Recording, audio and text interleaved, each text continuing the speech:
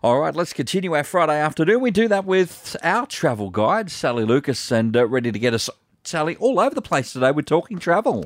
We're talking travel as usual, Mark, and going to some unusual destinations today to the north of us, in the islands of the Makassans, Sulawesi, Borneo, etc., that we don't think about too often, but are very traditional in their culture, still very simple way of life, but also very beautiful islands because they're so unspoiled. I believe you've got Tassie in your sights as well. And Tassie, and we might slip across to a bit of South America as well. All right, we will see what we do there. A bit of a scattergun approach right up to the north of Australia today, Sally, so let's get into them one by one. Okie doke. So Coral Expeditions is a small ship cruising company who cruises lots of parts of Australia and lots of areas outside Australia as well where large ships can't go, basically. So, they can cruise around Tassie, down all that bottom part of Tasmania where there's no roads, you can't get there by any other means. The Kimberley coast, of course, as we all know, we've talked about before, they do that. But they also go to the north of Darwin doing these cruises up into the Makassans, Sulawesi, the wilds of Borneo, etc. And these are such stunningly interesting areas. You even get to see the Komodo dragon, hopefully. You go to the island where the home of the Komodo dragon. But a lot of these people live, and there's a particular group build these unusual huts they live in with this view, which I can show you, Mark. You can't, I know the listeners can't see, but they have this incredible roof line on these huts. It's really hard to describe, and they've built them like the same way for centuries and centuries and centuries. In a way, they kind of remind me of an old ship. Yeah. Don't they? They're sort of with, I don't know, maybe that's just me, but they look very impressive nonetheless. But very impressive. And as I said, you're going into areas that you would not normally get to where they have beachside boat builders still building their boats from scratch. They still live in these huts or these, they're not really huts, they're quite a decent size, but accommodation that's really traditional, and everything they do is based on tradition. So they don't have any part of the Western world, and it's just... You're taking yourself right out of maybe your comfort zone even. But also you're able to swim if possible. Some of these areas have the whale sharks. You might get the opportunity to do that. And there's another one of the islands where you can swim with what they call golden jellyfish that don't sting. And you can swim with all these jellyfish. Amazing. No, it is amazing. The thing is to say, with a lot of things, we're becoming more faster and more modernised, and I think a lot of times people are looking for something that is getting back to basics type of deal. That certainly fits the bill there. It certainly does. And I mean, Borneo, I think we all get really upset when we see the deforestation that's happening there for palm oil that's taking away the forests for the orangutans, who are such an incredible creature and highly intelligent. So you'll be able to get to see them hopefully as well once you go up into Borneo. And also you go to see the traditional longhouses of the Dayak people in Sarawak, and they live in these great big, again, very traditional. And if you do a land-based tour to these areas, you can actually stay in a longhouse and experience how they live. And some incredible caves and vibrant marine life. It's just stunning, the marine life as well. And then you also get the proboscis monkeys, which are the ones with the funny curved nose. Seen them, yeah. Yeah, so you're getting to see all this unusual wildlife as well as experiencing just beautiful waters, and you're on a small expedition vessel. You've got all your meals, everything included. A lot of these are quite long itineraries. They range from 14 nights up to 20 nights, so depending on what you would like to do. But if you're looking for something different, something special, I'm sure you would really enjoy doing one of those cruises. And again, particularly a really decent break from life. I mean, like 14 to 20 days, Yes. That's a decent slab. It is a decent slab, and I think we need to do that. Sometimes we forget. We forget about us, and I think... you included, Mark. I know you're pointing the finger at me. I am. The person that's on a 7-day roster. I know you're pointing at me. Yeah. But you do need to stop and smell the roses. We all do. And we all need to get rid of some of the stresses in our life. So that would be a wonderful way to do it, I'm sure. Absolutely. All right. We've got some more there, haven't we? Tassie? Oh, we're doing that later.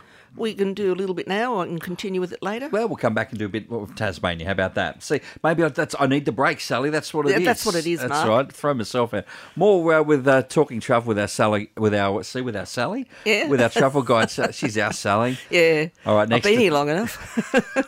We did the North, Sally. Let's drop right down to the bottom of our great country and have a look at some of the happenings of Tasmania. Well, Tasmania is one of my favourites, as I mentioned quite often, of course, but this is just to let you know about doing it in a different way, I suppose, an adventure-based way.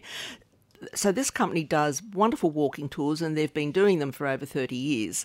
And it was actually back in the 80s that the Tasmanian government called for expressions of interest for an operator to develop an accommodation-based guided walk on the overland track, which you do from Cradle Mountain right across through Lake St Clair National Park, and you end up sort of not far from Launceston. So they decided to do that, and in 1987 they built 4 private huts, and then they built another one, their 5th, and so on. So it's a 6-day guided walk, which has now been operating successfully for over 30 years. My husband has done it, and no matter what time of the year, expect all weather. They went in March, April, they were right at the end of March into April, and they still had snow. So just expect everything. But the thing Prepare for everything, expect a lot. The lovely thing is at the end of the day, they have chefs provide you with beautiful meals, even wine. There's a hot shower, there's a bed.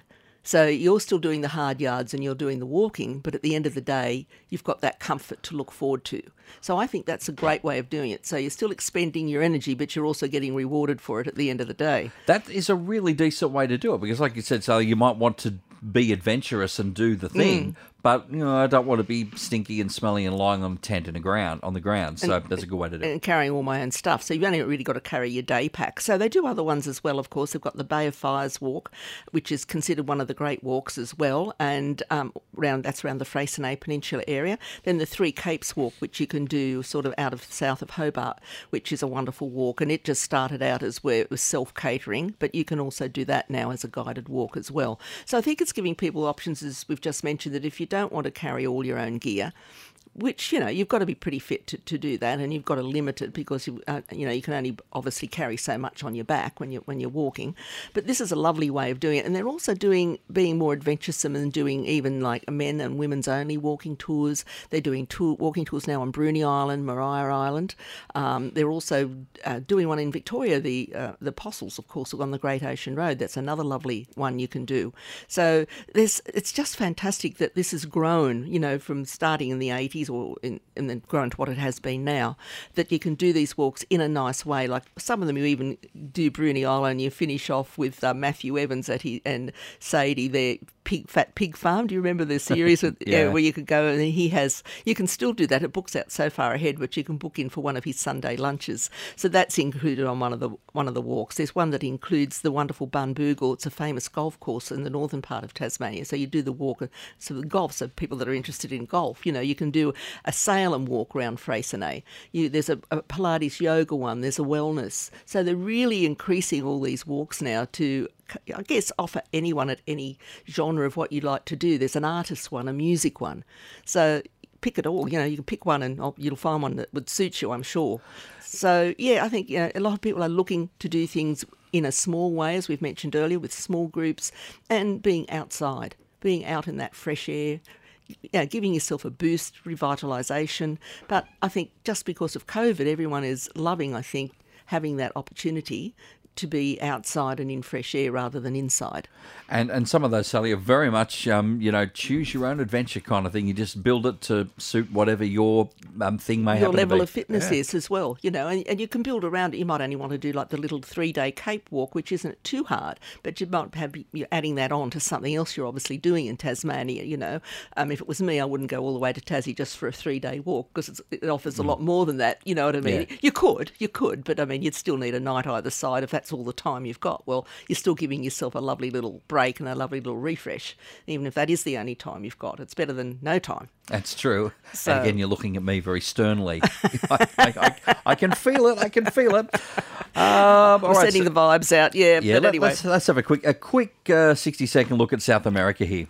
Well, I was just looking at this the other day. It's a wonderful 19-day itinerary. Obviously, as we've discussed before, South America is a huge continent, not a country. So it's a lot of countries in one continent, and Brazil's bigger than Australia. So you cannot do all of South America in one hit. It's virtually impossible. It's not going to, unless you're taking the next 12 months off. Well, if you want to do that, you could. But this is one that's just starting in Lima and finishing you in Rio. So at least you're doing all some of the must-dos that people would want to see, which is like Machu Picchu, which is just fantastic, Cusco, the Sacred Valley, Lake Titicaca, La Paz, Puno, Asuncion, the Iguazu Falls, Rio. And of course at the end, I mean, I love Buenos Aires. You could always even just duck down to Buenos Aires at the end, the Paris of the South, as they call it. It's a very interesting, fascinating city. And that's a lovely 19-day itinerary if you were thinking of doing something like that. But look, South America's got so much to offer, even if you wanted to go south and you do Chile and down to Patagonia, where some wonderful walks you can do.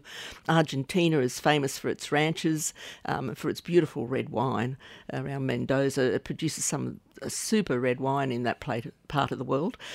Big meat eaters, so, lots of your cafes have this big display of their beast on a spit in the front, and when you get a steak, it's the size of your whole plate. So you need to share it with about 3 other people. But says who?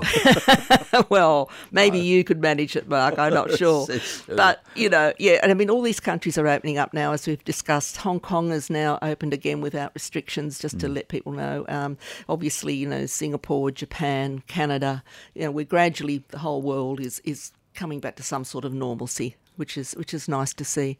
But just remember, folks, the planes are still all back to normal. There's a lot of them still parked in deserts. A lot of pilots have to be retrained. So bookings are at a premium, and you really need to book a long way ahead. A lot of stuff to keep in mind there. We wrap things up with Talking Travel. Our travel guide, Sally Lucas, is here. We've done the North and the South, Sally, and we even went across to South America a couple of minutes ago.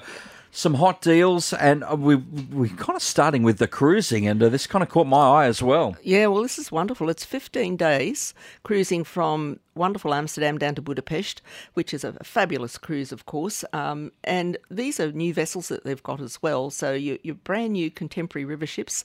All your meals are included on these deals, and $3,995. We'll call it $4,000 if you like. That's only $270 a day. And I can tell you, I paid more than that, $200 more than that nearly, for just a night in Sydney last Saturday. Yeah. So that's all your meals included. 41 meals, beer, wine, soft drinks with lunch and dinner during your cruise. So, you can't do much better value than that, can you? And again, you're seeing some wonderful parts of the world. Absolutely. A lot of the touring companies as well have got their summer sale for 2023 is on sale as well now. Albatross Tours have got a wonderful range, and they're an Australian company, which is always nice to use a local company. And they've got deals up until the 14th of October, where if you pay a deposit on any of their 2023 tour on their Europe and UK summer program, they'll give you $200 off per person off the holiday. And that's always good to put towards something else, isn't it? Absolutely.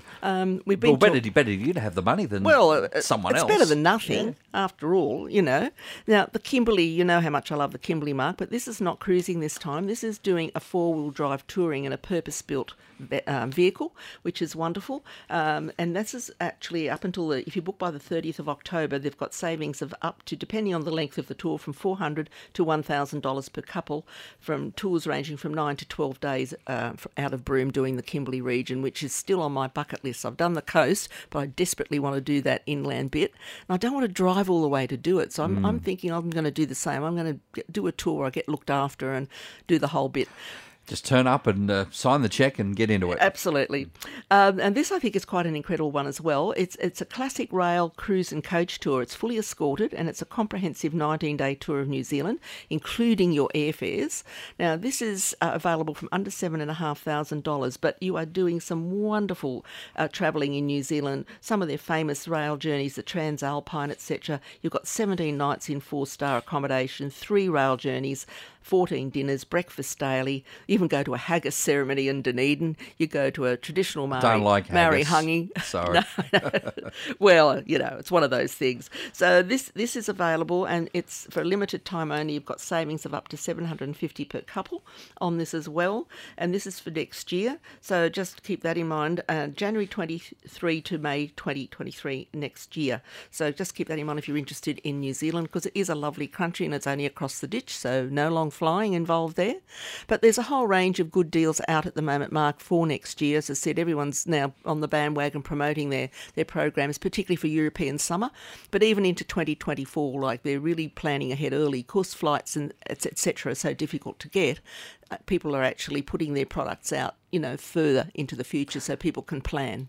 Seems like the next couple of years, get Christmas out of the way, the next couple of years are going to be big, a lot of big news and a lot of big things happening in the travel scene. I think so. I think after probably next year, after 2023, I think you'll be sort of back to almost full capacity. I think everything will be as it was, hopefully pre-COVID. We hope so anyway, but that's the plan. All right, well, we'll see how that goes. Sally, a full agenda today, so as always, thank you for your time. Thank you. We'll look forward to another Talking Travel next week on Friday afternoon.